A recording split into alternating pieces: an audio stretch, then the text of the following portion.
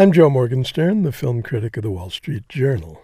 I don't enjoy being negative. I don't always enjoy being negative, but most of this week's movie openings are so awful that I thought I'd perform a public service by warning you off two of them.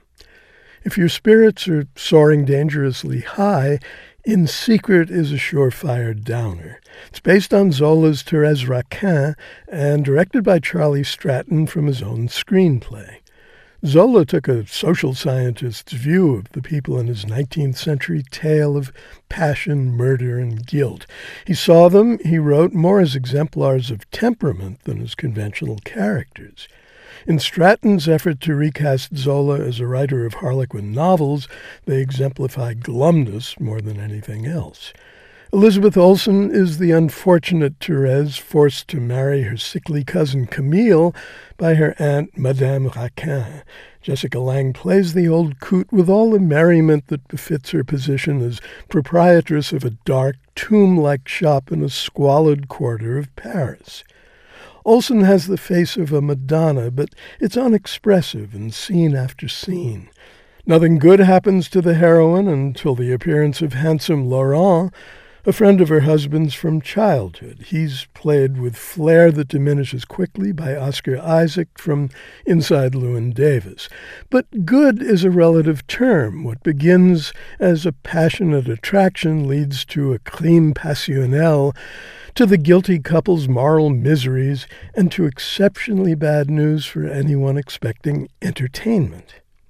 Then we have Barefoot, with an infantile heroine who doesn't wear shoes because they hurt her feet.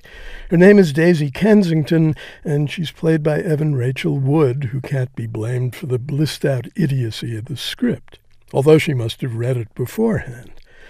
Daisy is a psychiatric patient who supposedly killed her mother and hears voices.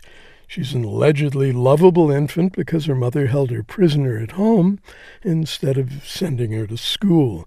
This explains why we're meant to sympathize with her, but there's no explaining why we should care about her Prince Charmless, a clod named Jay Wheeler, who's played with groundless self-regard by Scott Speedman. Jay is a ne'er-do-well son of wealthy parents in New Orleans. Not only does he help Daisy escape from a psychiatric hospital in Los Angeles, he takes her back home in a nonsensical attempt to convince his father that he's finally straightened out his life. The pretext for the visit is the wedding of his younger brother. The pretext for the movie is yet another riff on childlike innocence.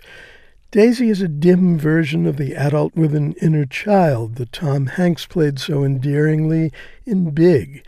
She's also a descendant, however remote, of Judy Holliday's Billy Dawn in the peerlessly witty and ironic Born Yesterday. But Daisy was written without irony, wit, or any grounding in reality. She's a barefooted flower child and a flat-footed fiasco. I'm Joe Morgenstern. I'll be back on KCRW next week with more reviews.